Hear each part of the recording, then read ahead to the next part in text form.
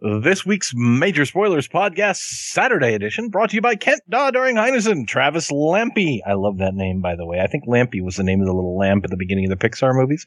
Ian Brad and James Howard. In equal quarters, this one goes out to they. The Major Spoilers Podcast covers news, reviews, and of course, spoilers, and goes into details about the topics discussed. So if you haven't read, listened, or watched the items we talk about, you might want to come back later.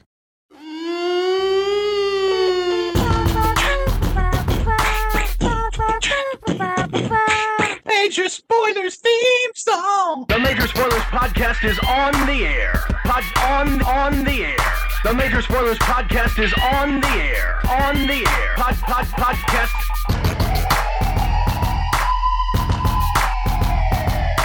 I'm Matthew. I'm Rodrigo. And I'm Steven. If you're listening to the Major Spoilers Podcast. The Major Spoilers Podcast is on the air. Welcome to issue 409 of the Major Spoilers Podcast. So glad you could join us. Remind me later to tell you how I got introduced to Atari Force. Good thing was I recorded that, so I will include it at the end. I thought it was a good story. Hey, Major Spoilers crew. Especially the way I told it. Yes. Hey, Major Spoilers crew, you aired my call at the on the Road of Kings podcast. I was the guy talking about Chameleon Circuit, the time-traveling rock band, as Steven put it. Chameleon Circuit is a band who writes songs solely about Doctor Who. I stumbled upon them while working on a school project about chameleons. Remind me to tell you about the time that I got introduced to Atari Force. Stumbled over chameleon. I was stumbling over a chameleon. They were the reasons I started watching Doctor Who. I thought I would share this with you guys. I would recommend their songs an awful lot of... I would recommend their songs, comma, an awful lot of running to do and blink. I love your show that keeps me going through the week. That's Zach from Indiana. So, Matthew, have you taken the time to go look up Chameleon Circuit, or are you familiar with them since you are our semi-resident Doctor Who expert? I am unfamiliar with Chameleon Circuit. Now, I was familiar with the Time Lords, who also recorded as KLF back in the 90s. I have their tape. Which one? The Doctor in the TARDIS one. Do you have the really cool one, 3 a.m. Eternal, one of the greatest songs ever written by man? I don't, I got rid of my cassette player a few years ago. So I couldn't tell you. I have a cassette player in the Chrysler, and I got to tell you, that album still holds up. Your Chrysler is from 1982, back when tape. My Chrysler is from 1991. Thank you. Oh well, there you go. The KLF. The KLF. I had a little tape player, and during the summertime when I was out mowing grass, I just would listen to the Doctor in the TARDIS like on a nonstop loop the entire time. That's funny. Yeah. What about you, Rodrigo? Have you heard about these Chameleon Circuit people? You're into music. No, I haven't heard of them. Although it seems, if you're gonna pick a thing that you write songs about, Doctor Who is a really good idea because it can be high concept and it can be funny and it has a lot of stuff going for it. So, if you were going to do even something like Firefly or something like that, you could really only get so many songs out of a show that was only on for 2 seasons. Yep. But you can always go back and find more stuff in Doctor Who, and you can do stuff for the show, and you can do kind of meta stuff, like call something that Cybermat is really a remote control car, that sort of thing. You could do ballads, you could do hard rock. Sure. You can anthems. You can write a song to every companion, write a song to every incarnation of the Doctor. And you can write a song that features the Daleks, really bad Daleks, traveling through the countryside. Mm-hmm. Gallifrey. It's the place where travelers like to stay. Have you guys heard of the group Kirby Crackle? Rassilon is made of chrome today. Oh, I'll return to Gallifrey. I'm sorry, what? Kirby Crackle? I've heard of the group Kirby Crackle. I am familiar with them from this cool website I frequent called MajorSpoilers.com. Do you guys like this concept? I mean, that's kind of how the Friday sing-along got started, was because there's all this music out there diving into the pop culture stuff. I mean, Ookla the Mock, whose song we used to have featured in the podcast when we first started. Stop talking about what is it called? Is it called Nerd Rock? What's it called? Yeah, I think it's called. Generally, the genre is called filk music. It actually. Filk. That's right. Yeah, it's been around for some time. Filk Fishman. I think filk originally came out of sci-fi fantasy stuff like The Lord of the Rings. But I would definitely quantify Ookla the Mock as a filk band. What about Kirby Crackle? Oh, for certain. Basically, it's kind of like it's essentially what if you took folk music and nerdy references and maybe a little bit of science, and you kind of stick it all together, and then you put a nice beat, and then you can dance to it. What do you prefer, Rodrigo? Filk music or nerd rock?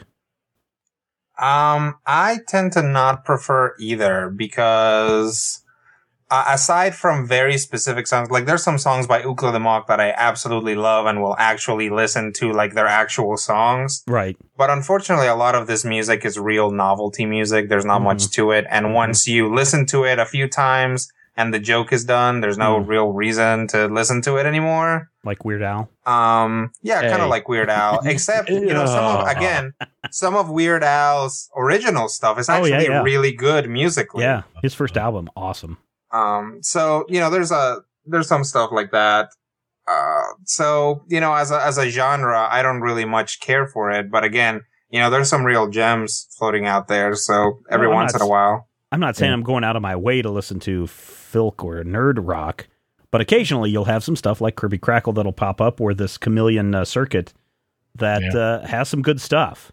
Or like MC Chris, that nerdcore school. I think that it's nice to have that because it really does kind of undermine the subculture and give it anthems that we can get behind. E equals MC squared, whatever it is that you're into. You can find somebody who's ready to sing and nerd out about it, or, rap and nerd out about it.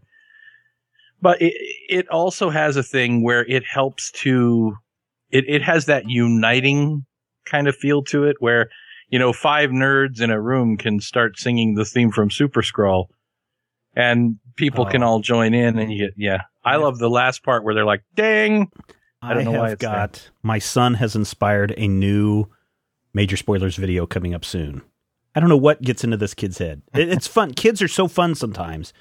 But you said Super Skrull and it reminded me the other day he had on his Captain America. No, he had on his Spider-Man outfit, right? The little costume that he wears. He had the Captain America shield in one hand, Thor's hammer in another hand, and a Wolverine mask on. The only thing that was missing was a flaming foot. And the transformation would have been complete. So, it's there's going to be a video featuring the boy as his own version of Super Skrull coming soon. Nice. Dear Major Spoilers, longtime listener, first time writer. My name is Gene. Baba Booey. And I listen to your show all the time. So first and foremost, thanks for your nonstop entertainment. When listening, I feel compelled to object out loud from time to time with someone's argument. But all in all, that just means you guys provide a very engrossing experience. When he says someone, he means you, by the way. And when he says engrossing, he doesn't mean the end part or the ing part. So he's definitely Matthew provides the gross experience? Okay. Yes. I'm actually writing about the little bit you guys did on Kickstarter, talking about some of the more successful Kickstarter campaigns as of late. I'd actually like to note that recently there was, in fact, a game developer that had a game they wanted to produce, but basically none of the publishers wanted to fund him. The guy's name is Tim Schafer, and the creator of the Monkey Island game series, and a series that's gone on for quite some time now, first one dating back to the 1990s. I wanted to make a little game. He wanted to make a little game for $400,000. Within 8 hours, he hit that, and within 24 hours, he broke $1 million. It currently has over $2 million, which it hit at around the end of the first week and sort of capped out there.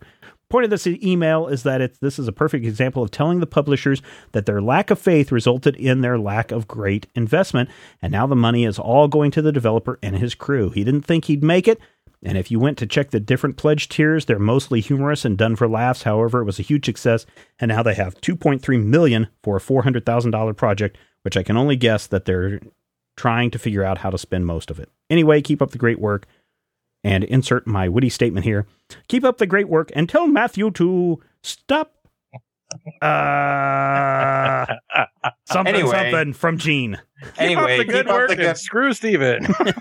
Anyway, keep up the good work. And when I said engrossing, I meant not the N and not the A from Gene.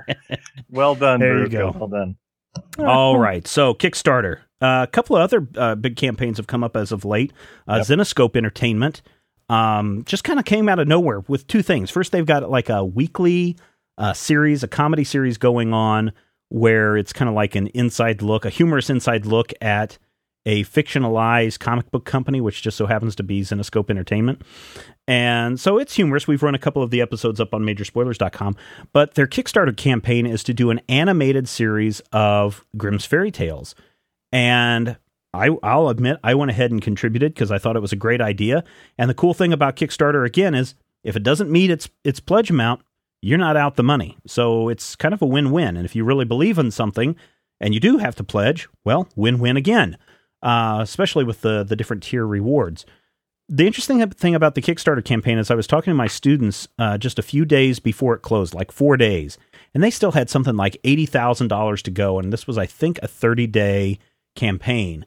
And I didn't think that they were going to make it. But lo and behold, people came through and they overshot the amount needed. And so if you really have a good idea, maybe one of these times we need to talk about failed Kickstarter projects.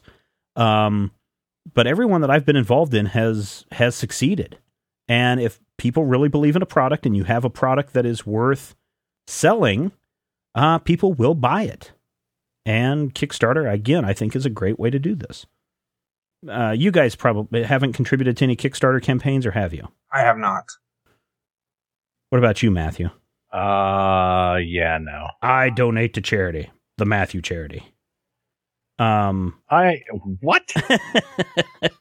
Help underprivileged Matthews. Send your money to podcast at majorspoilers.com. Don't do that. He won't give it to me. Oh, please. No, I really won't.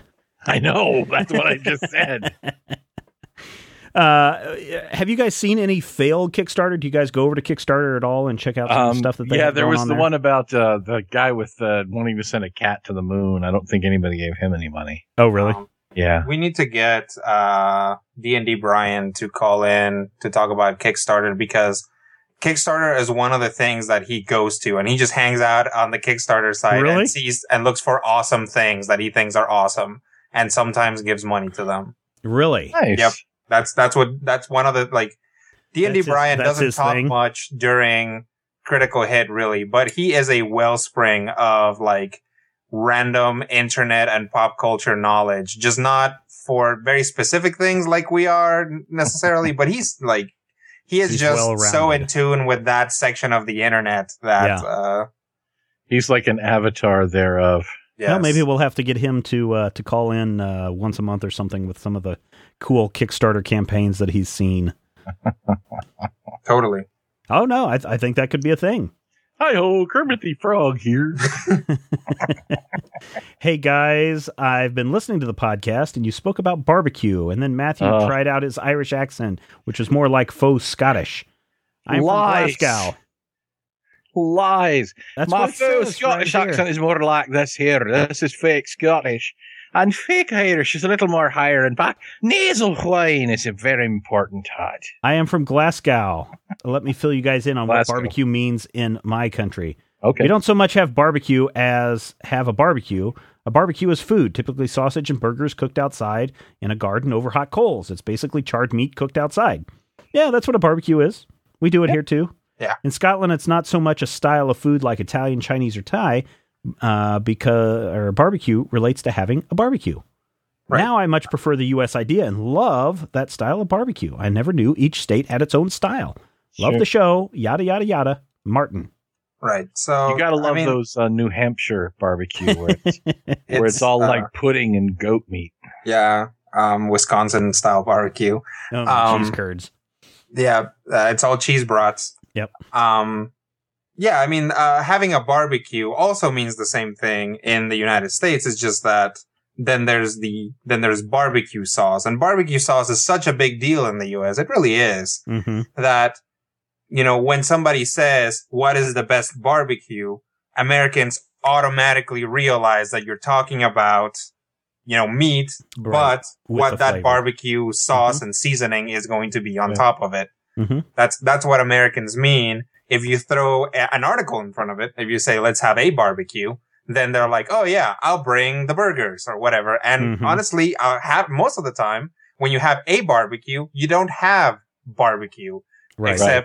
Except you might bring barbecue sauce to put on your burger. But actual barbecue takes with the sauce and the thing and the flavor takes forever to make. You have to slow smoke it or cook it or whatever, for so long that it's not really convenient to invite your friends over for barbecue. A lot of barbecue is smoking, is the smoking process, not just the sauce that you put on it, although that is part of it. But doesn't Rob like barbecue? Not like just throw it on the Barbie kind of barbecue?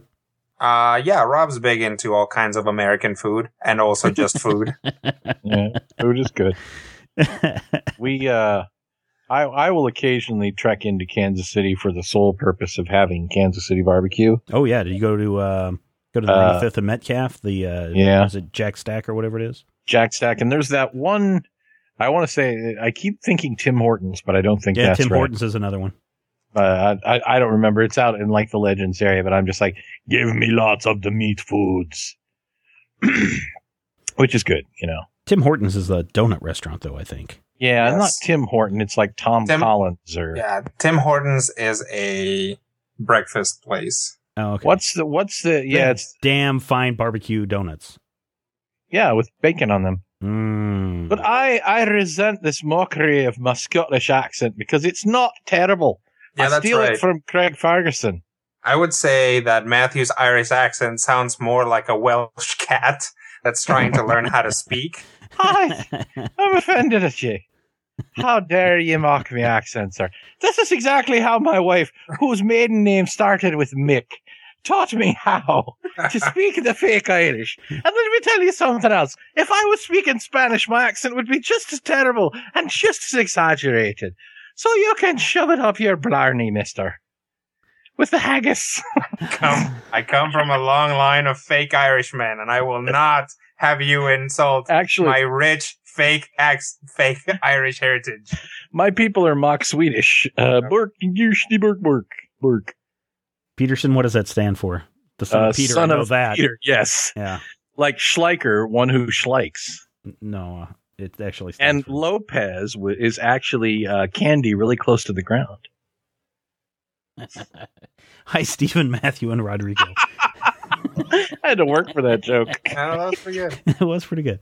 I thought I would chip in about my experiences being new to a subculture and what I encountered. I often visit my local comic book store looking at toys and so on, but always steered clear of the comic section for fear of being looked down on due to not having a big knowledge of comics and having never bought a comic before. Finally, yesterday, and this was about 3 months ago, I bit the bullet and went down there looking at all the covers of the books. I know the names, mainly due to you guys reviewing them. In the end, I took to the counter Batman Nightfall Part 1 and Fables Book 1, the deluxe edition. I was expecting a sigh on the guy's face when I put Batman down due to the new film being closely tied to it, but instead we ended up having a 5-minute chat about how awesome Batman is and some of the current comic book news.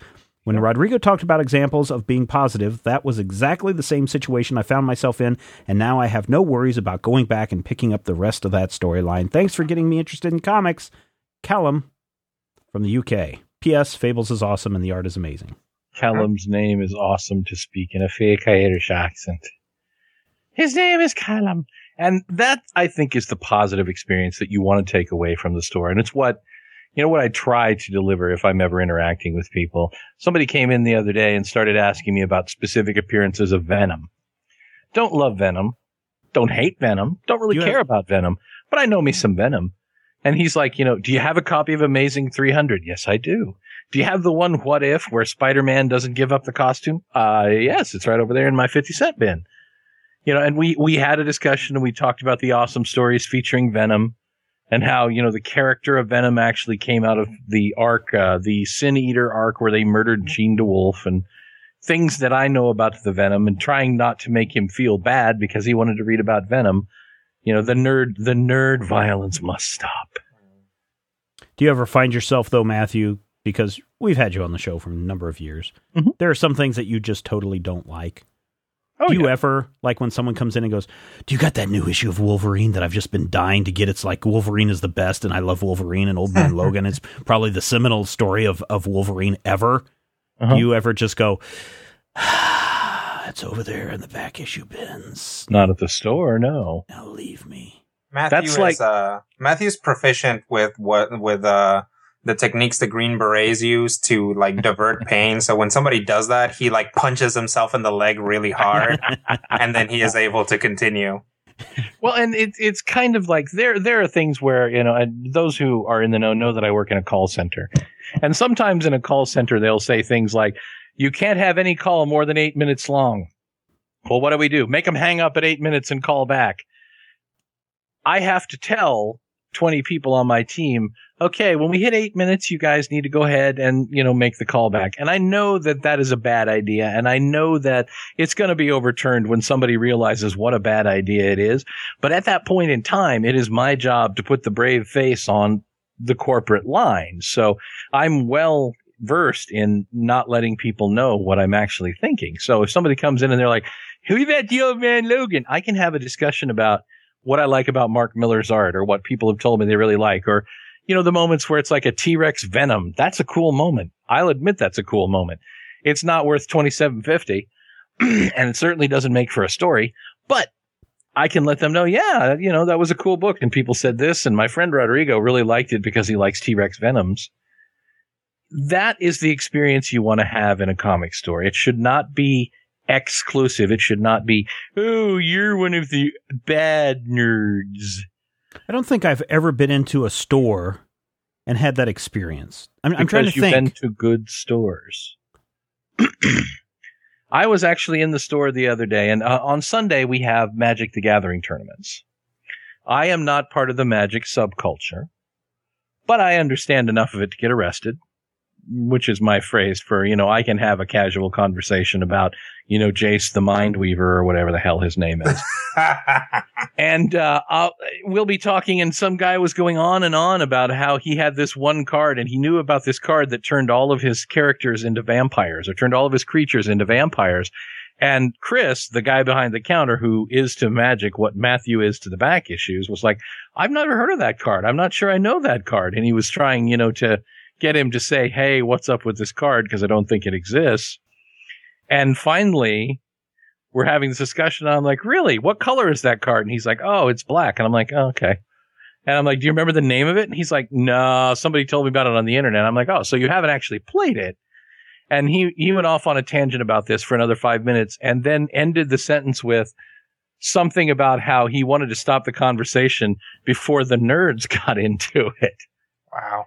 And I'm just like, man, you have alienated your own Magic the Gathering nerd friends, and you don't even realize that we're at this point now. So I guess, you know, I don't believe that anybody is really capable of 100% objective self-assessment. We're all the nerd.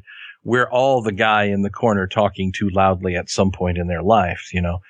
But I think that trying not to actively be that guy, be the, well, we know about all those other nerds, we're the cool nerds, that doesn't help either. We are the cool nerds.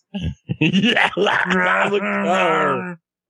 Speaking of Magic the Gathering, this week a box came in from Wizards of the Coast. It has a big Magic sticker on the outside, Rodrigo. Oh, and I am not there. I sense another Major Spoilers unboxing, which is a lot better than the Major Spoilers unpantsing. And yeah, we won't be showing anybody that video. I'm not wearing pants right now. Stephen, Matthew, and Rodrigo, I just finished listening to your discussion on episode 397 about the Forbes Geek Girl article. Growing up, I never fit in for a variety of reasons. I wasn't good at sports. I didn't listen to the cool music. I was homeschooled for a few years, and according to my classmates, I wasn't from my hometown, despite the fact that I'd moved there in third grade. I had a million reasons that I didn't fit in, and I kept the fact that that I was a comic book fanatic secret because I knew it definitely wouldn't help my cause. I never had any real friends until I got to college, and it even took them a while to accept me for who I was. I guess my point is that I have just as much right as anyone to claim to be a nerd, a geek, or insert your social label here. And I have suffered socially from being so. But in the end, you can complain all you want. It's no different than the rest of life. It's just a side effect of human nature, not that different from racism. To a degree, everyone fears what they don't understand and ostracize those different from themselves. The majority look down upon minority, and the minority are proud of their individuality, even if they are afraid to admit it. It just seems odd to me that people haven't figured this out yet and think that the geek issue is new or different from any other case of favoritism or elitism. It seems a pretty clear-cut case of general humanity to me. People have a need to feel special, and when people encroach upon their territory, they panic and start to point out the flaws in others. In the words of Popeye, I am what I am. I may not be into your particular brand of geek, but we're all in this together. Why can't we just all get along? That's our friend John Doe. Well, John Doe, I think the response is you are absolutely right. And I would like to add only one thing when it comes to the majority, and it's the words of the great philosopher and poet Dennis D. Young, who said, if you think your life is complete confusion because your neighbors got it made, just remember that it's a grand illusion, and deep inside we're all the same. All the same! Done. Thank you very much. All right. There you go.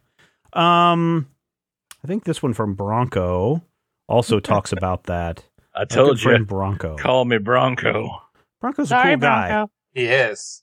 And he's also the size of 10 cool guys. He is bigger than the size of 10 cool guys. One time, Bronco wrestled a twister to the ground and if I remember correctly, this is how cool Bronco is. He rides a motorcycle, and he works in a nuclear facility. Yep. In Canada! At the same time? Yes. Yes. That's how they keep it cool. He rides just walks in the building and it instantly keeps the... I just have this image of Arthur Fonzarelli walking in and bleet, bleet, bleet, bam with the fist. And everything's fine. Yep. Yay. He is so cool that when there is a meltdown, they actually use him as a cooling rod. They just lower him into the uranium and it cools down. So Bronco writes, I think the Forbes article is merely showcasing one of the unfortunate sides of human nature. Very few of us have the misfortune to display that in such a public way as the Forbes magazine. I think it's great that you guys dedicate so much of your time to the show to talking about it. Pointing out bad behavior like this is important, and it definitely made me think of times when I've not been so charitable with my opinion of others around me. And then he points out when he goes to the gym with the New Year's resolution crowd. I get frustrated when the extra people clogging up everything, knowing that most of them will not be here in a month. I have had to tell myself to just relax and that it's a good thing since some of these people will stay and at least all of them are making an effort. However, as much as I don't want to have to admit that for a moment, it does make me feel smug and superior. Your discussion really pointed out to me that one of the main reasons I've listened to the Major Spoilers podcast since 2008, you guys really never do this. I'm not the biggest comic fan, but I never feel like an outsider when I listen. Major Spoilers podcast is incredibly inclusive considering the depth of knowledge you guys obviously have. Great discussion. Keep up the great work. See you in Salt Lake City for Nerdtacular 2012. Bronco. Well, you would say that, Bronco.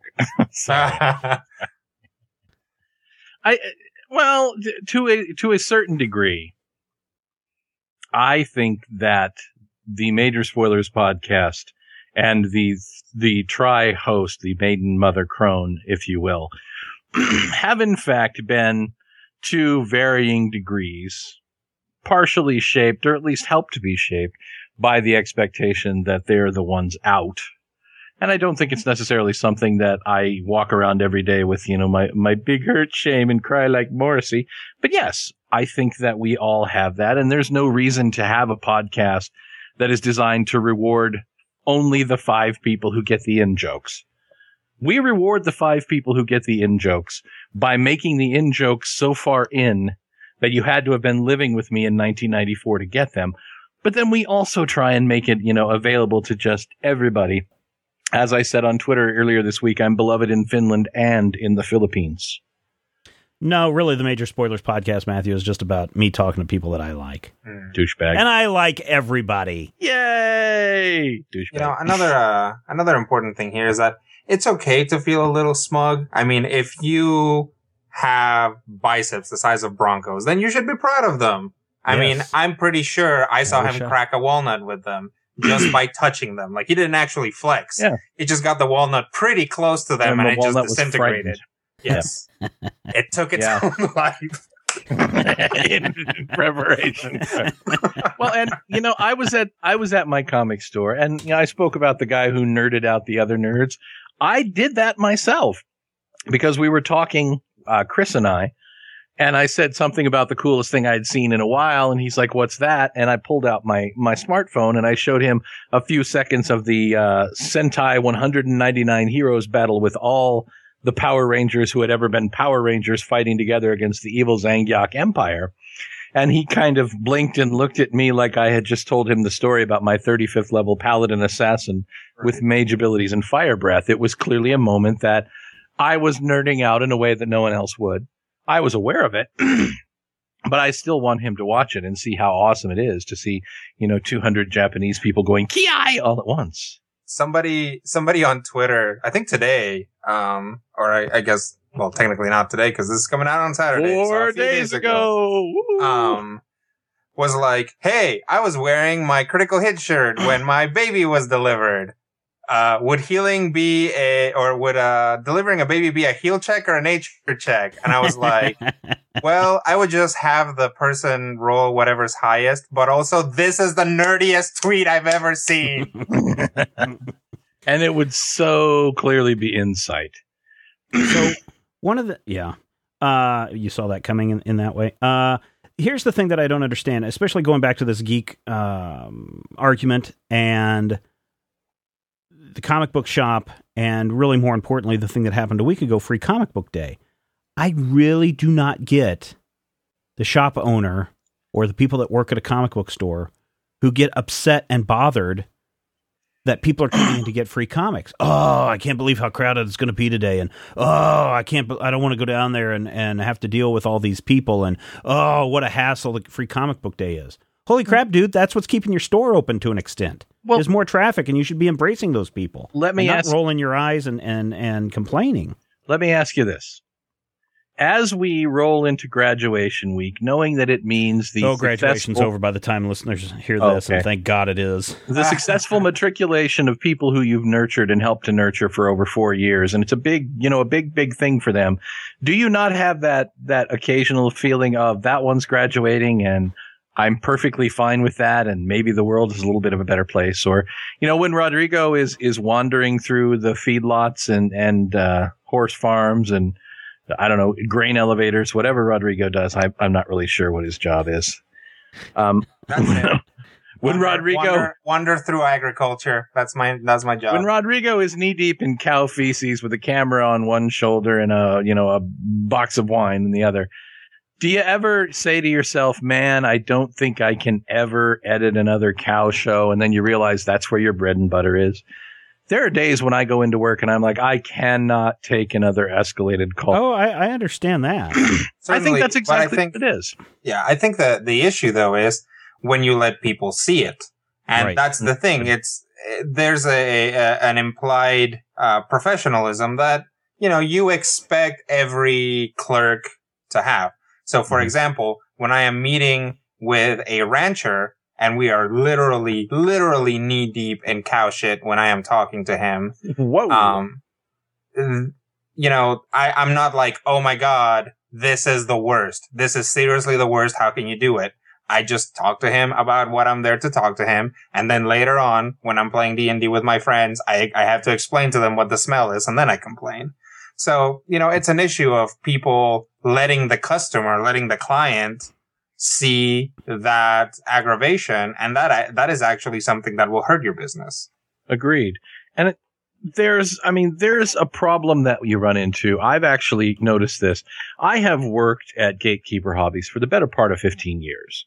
And there have been several different management teams and several different, different configurations of existing managers. And I can tell you that comic book stores in general are often not run as a business. Yeah. To the point where the current manager has, he has a 5-year business plan. We have a meeting and he actually gave us a test. in our last meeting, and he's like, here's a test. I want you to answer these questions to the best of your ability. And it had questions about the gaming, the comics. It had questions about, what's the store's profit margin? Who benefits most from the store? And I knew most of the answers, but it was one of those things that you don't think about it necessarily as a business, because I'm focused on, here's 500 Spider-Man comics that I need to get tagged and bagged. And Chris is focused on, here's 3 boxes of Avacyn Begin Again that you need to get out and sell the booster packs and make sure everybody loves and, run the thing. You don't necessarily take a step back and say, what is going to be the best plan for the long-term benefit of my store? You think, oh God, it's Wednesday. How am I going to get 800 books out, get the pull lists all set up before the people come in at noon and start bugging me to give them their stuff? There you go. There I go. Masuru Shishiro, a.k.a. O-Red, in the Sentai O-Ranger and Power Ranger Zero. I love moved O-Red. from 90s TV actor to booze purveyor. Yeah. In a new bar focused on genre television. He's actually my 5th favorite Japanese Red Ranger. How many Red Rangers have there been? 36 now. What? Yeah.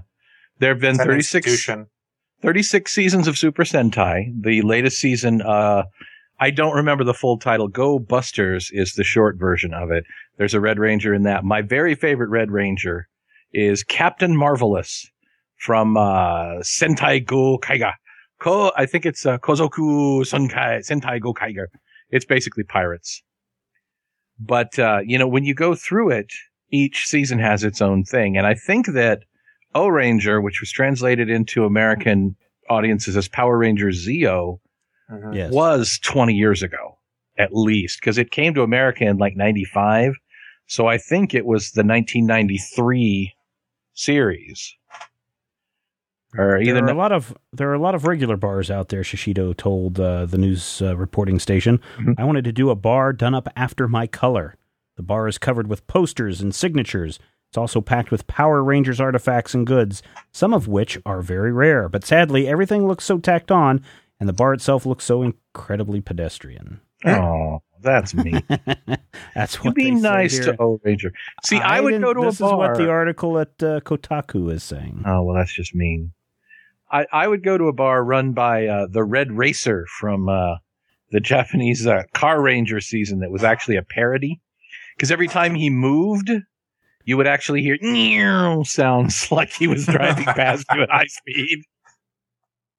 And his whole season was all about teaching teaching automobile safety to kids. That was the Red Ranger's mission in Car Ranger. I've been working through your back catalog of podcasts and wanted to drop you a note to tell you how much I'm enjoying it. I have to drive from 3 to 5. I have to drive from 3 to 5 every morning. Wow, that's gotta suck. And Major Spoilers, Critical Hit, and Top 5. Oh crap! You know what? I forgot to do a Top 5 this week. Oops. That'll come next. That'll come out this week. Didn't we do one? No, we did one, but I forgot to release it. So it'll come out this week by the time you guys listen to it. Major Spoilers, Critical Hit, and Top 5 help make that go a lot faster and more fun. What specifically prompted me to write you, though, was an episode where you were talking about people criticizing you. As a writer myself, I have to remind myself often that if you're not upsetting someone with what you have written, it's not worth writing, and in many ways that is more true of reviewers than of news. Anyway, love your site and podcast. Thank you again, Elton Gar. I loved Rocket Man, Mr. Gar, and Goodbye Yellow Brick Road changed my life. Mm-hmm.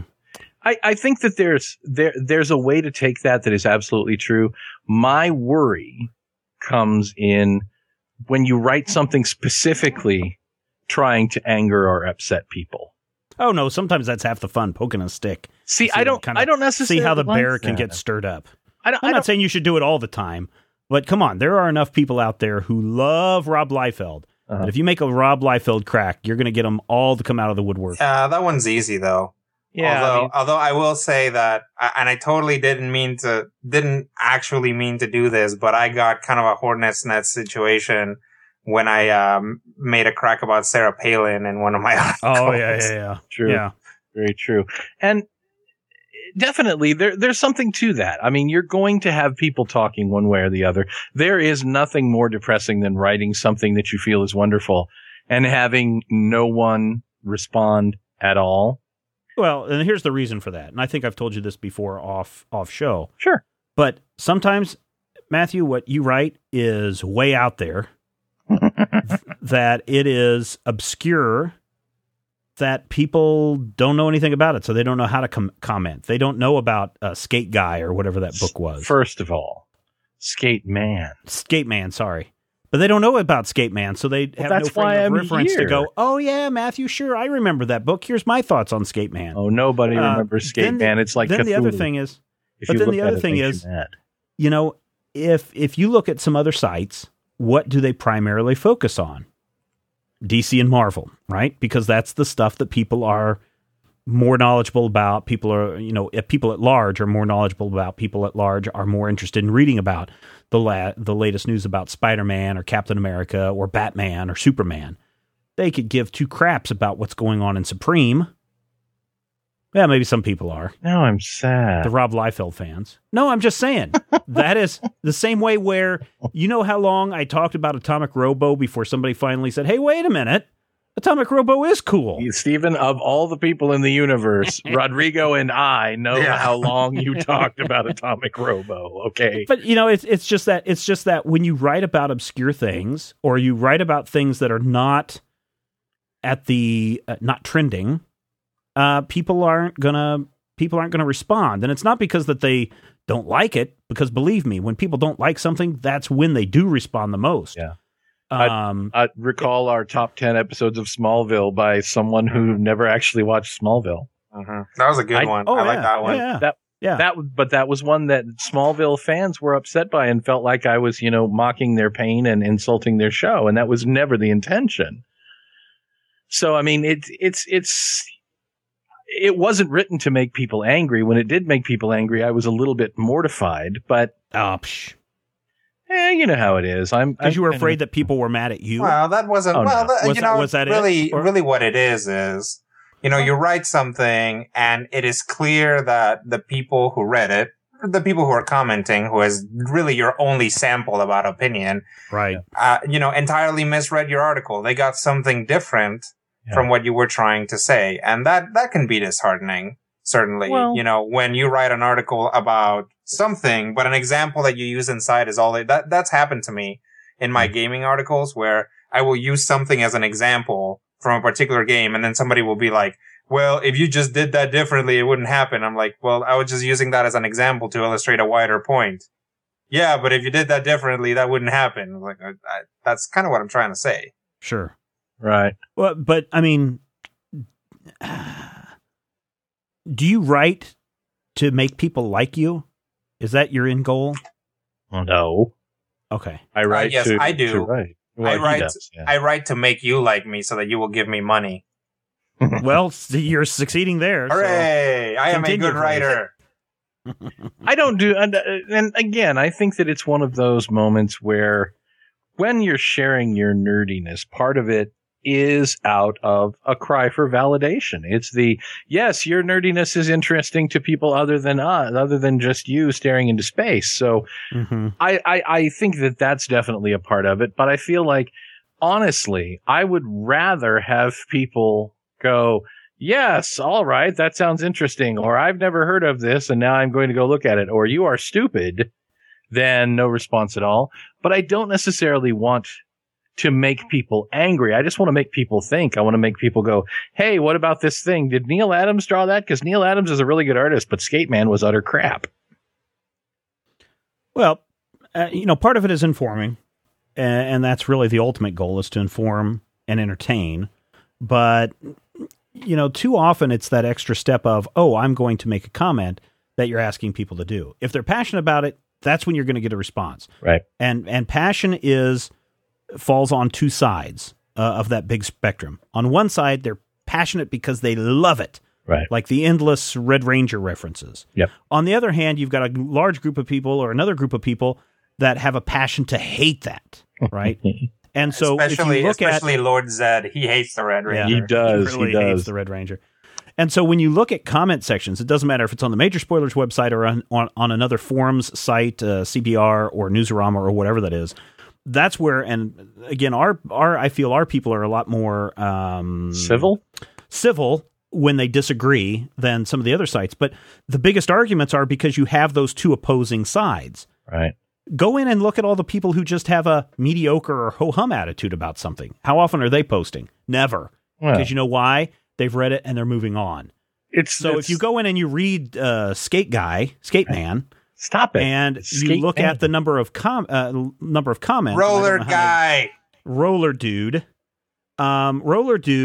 the review has 5 people that are like, "Oh, I can't believe you reviewed Roller Dude. That guy sucks. Why would you waste your time telling us about a terrible comic?"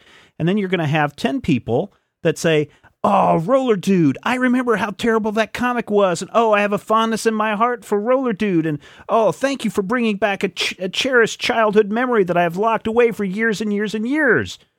So you've got those two, right? So if you just look at the comments, you've got 5 and 10. You've got 15 people that read your article. Heck no. You go and you look at the log and you see 500 people have read your article.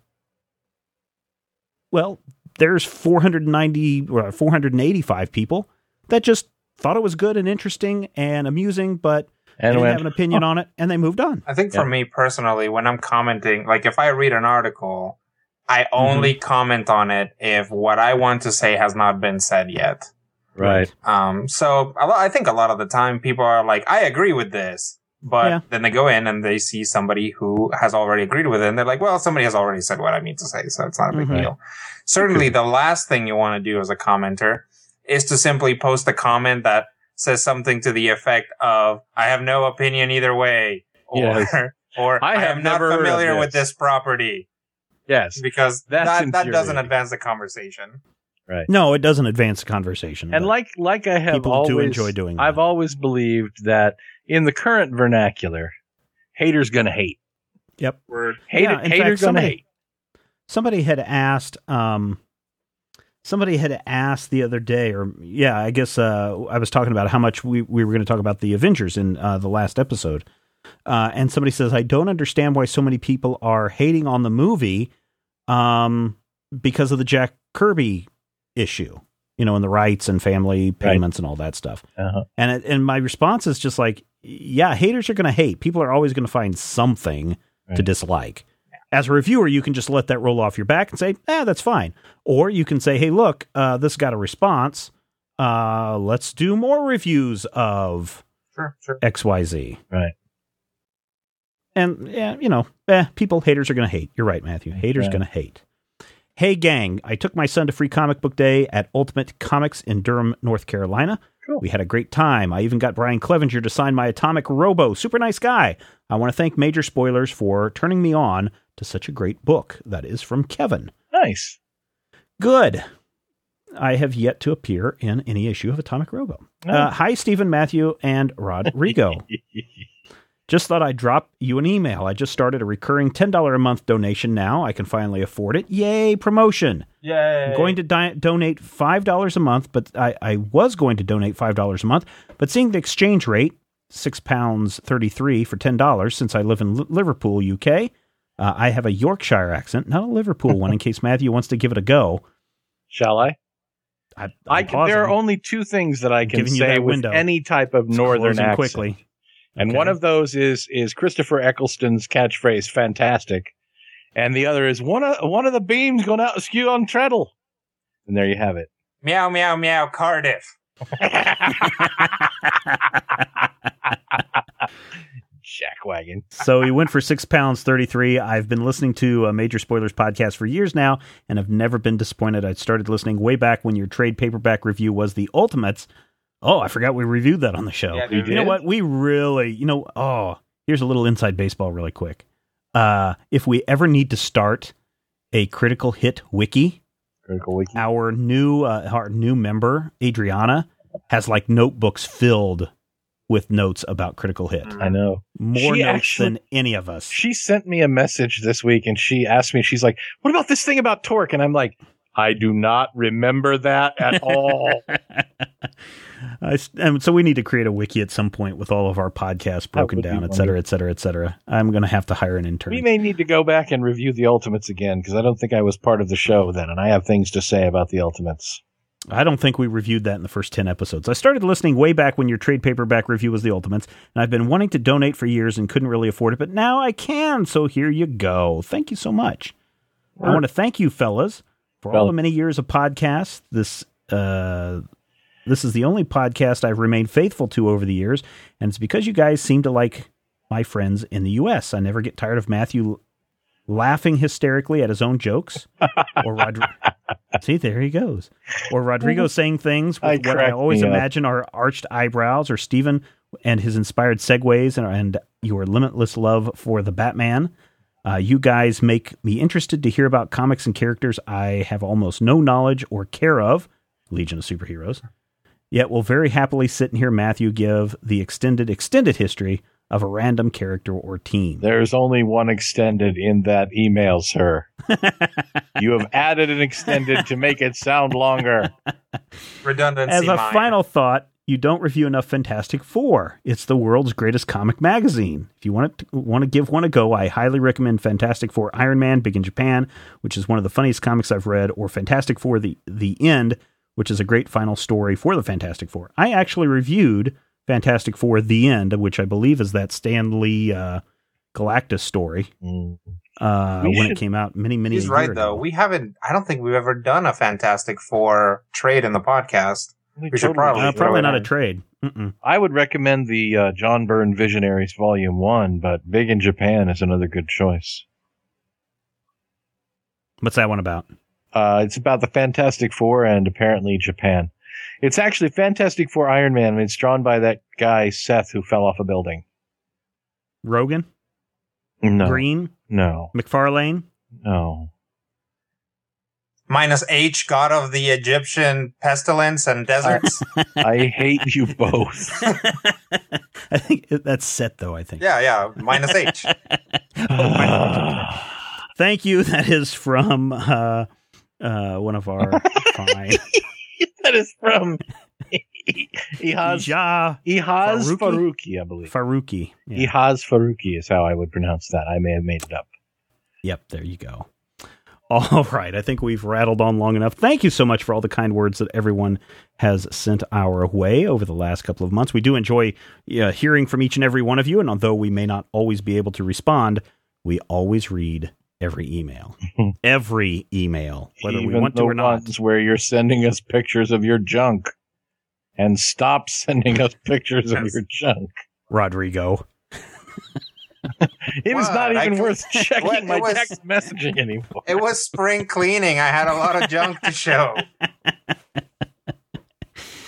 All right, everyone. If you want to see this show continue, you might want to make a consider. You don't have to. You might consider making an ongoing donation to the Major Spoilers cause. $2, $5, or $10 a month certainly helps out. Here's the goal. People are like, well, what's your end goal? Here's my end goal. Every listener of the Major Spoilers podcast, every listener of the Critical Hit podcast, that number, which is a number, does not, it represents I would say it represents 1/10 of the entire people who visit Major Spoilers in a given month. Okay? If every one of those people donated $2 a month recurring, we had that number. I think it's like 30,000 people. Let's call it donated 11. $2 a month. This one recurring. goes to 11. Okay. Then we would all be able to quit our day jobs. We'd be able to do more focused things for Major Spoilers. We've got some cool things that I can't announce right now because I'm waiting for some things to align correctly. But that money does help out and does help us move to our goal of entertaining you with more podcasts, more reviews, and more commentary. Eventual about world domination. I don't think we're going to go that far. I am. There's Rodrigo sitting over there, so you never know. Hello. The other way, if you can't make a donation, the other thing that you might want to consider doing is every time you're going to make a purchase over at Amazon.com, head over to Majorspoilers.com first, then click on the Amazon.com button there. It'll still take you to the same Amazon. You'll still buy the exact same products, electronics, curling iron, car parts, video games, lingerie, tabletop games. Yeah. Anyway. Also, it's still the same great price. do you have a critical hit or Kablamicus t-shirt?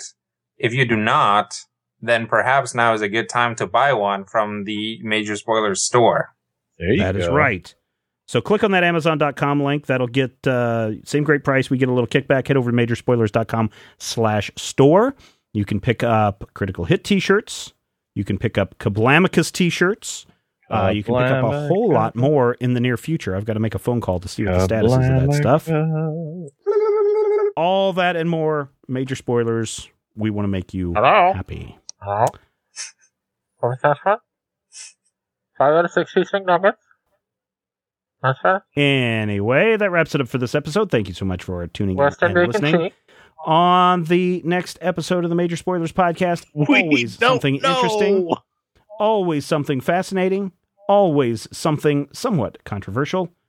Why? Because we know that you love comics and we do too, and we will talk with you soon. If you have any questions, comments, topic ideas for future shows, or would like to sponsor a show, send an email to podcast@majorspoilers.com. Visit Major Spoilers at majorspoilers.com and be sure to check out the Major Spoilers Forum. You can also follow Major Spoilers on Twitter at twitter.com/majorspoilers and on MySpace at myspace.com/majorspoilers. Fat the X-ray vision of a Superman. I could save a few bucks and stand around and read through the covers of the comics on the stand. But although every other page would be backwards, I suppose I could still read the evens and the odds. Well, I don't know. Guess I haven't thought this all the way through.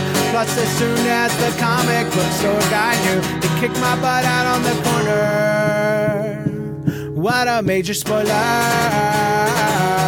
What a major spoiler. Think about a better way. If I was hulking green or gray, I could just bust through that brick wall, take their comic books away. But then the little meat would deal with all the tanks and bombs and guns. Have you ever tried to read a series with all that going on? Guess I need to rethink this plan. How would I back and board my comics with such huge hands? Guess I already told ya. What a major spoiler. What a major spoiler. Yeah, yeah, yeah. What a major spoiler. What a major spoiler. If I'm Stark Raven, rich like a man of iron, I might not be surprised to find that I might actually have the heart cold to follow an entire storyline. But would I really even need to read up on all those escapades? I mean, who needs such distractions when your sister's such a babe? But the downside is such a beast. Being shot up in a funny in the Middle East with a gang sign throwing soldier. What a major spoiler. What a major spoiler. Yeah, yeah, yeah. What a major spoiler. Whoa, whoa, whoa, whoa. What a major spoiler. Major Spoilers is copyright 2012. So Atari Force came out in 82, and every year on my dad's side of the family, especially growing up, we would have these family reunions, usually in Cheyenne, Wyoming, where most of my family grew up. My dad's family grew up at a time. And so my family has got the smallest number of brothers and sisters. And I was at one time the youngest. My sister was the youngest, but I was of the round teen set, the youngest. My uncle Chuck has got like 4 daughters and 4 sons, and they were all 16, 17, 18 years of age. Well, the big thing was we were all going to a camp park ranch kind of thing, where you get to go out and ride the horses and go to a victuals cookout, you know, kind of range Western style. But then you go back and you camp at your camper and everything. Right. So my cousin is a pretty girl, and the young cowboys are very interested in the young girls that come out to their camp, the pretty girls. She had to have been like 17 probably. And the adults realize that, hey, if there's a nerdy 12-year-old hanging around, there's less of a chance that things are going to happen. So one of the cowboys invites the cousin and me to come back and hang out at his at the bunkhouse or whatever it was. And so we go over there. Gets worse and I know, worse. this is really bad.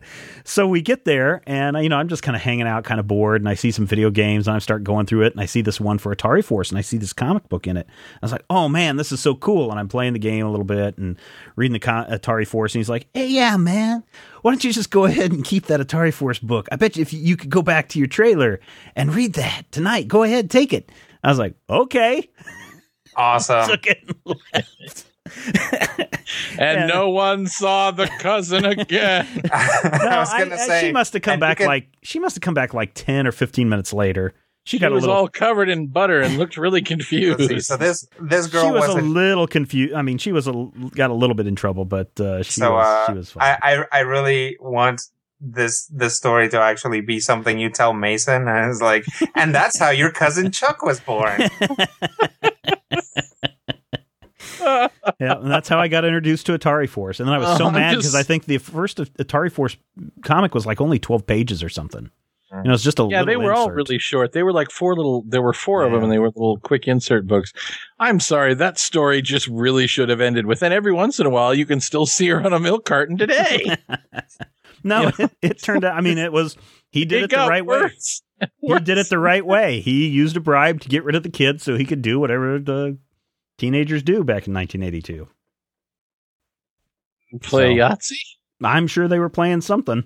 Watch Surf Nazis Must Die? No, I don't think they were doing that much. So anyway. All right, let's record another episode. And as we get through these, what? Why is that an awful story? Awful story. That's how I got introduced to Atari Force. That's like, what are you talking about? That's a great story. That's like later we found her head over by the snow cone. But we didn't. She came back 15, 20 minutes later, got in a little bit of shit, we enjoyed the rest of our vacation. I got build this whole thing up, and it's like, and then I had a comic book. I'm like, what? I know exactly. He opened with, how I got introduced to Atari Force. You had to know that it was going to be an entirely deadpan ending. I might have, right? Because he starts getting into this story, and is like, oh yeah, and there was this young cowboy, and he had real sadness in his eyes. My cousin fell for him immediately. We went back to his dude ranch, and as we sat down to chat a little bit, he was always real gentlemanly, clearly had no problematic intentions. I found this video game. And he said, hey, young chum, why don't you go play this video game? So I went back to my house and played the video game. Oh, I don't know what happened afterwards with the two of them who were clearly had fallen immediately in love. But Atari Force, dude. It's more about Atari Force. No one wants to hear about teenage sex. Come on.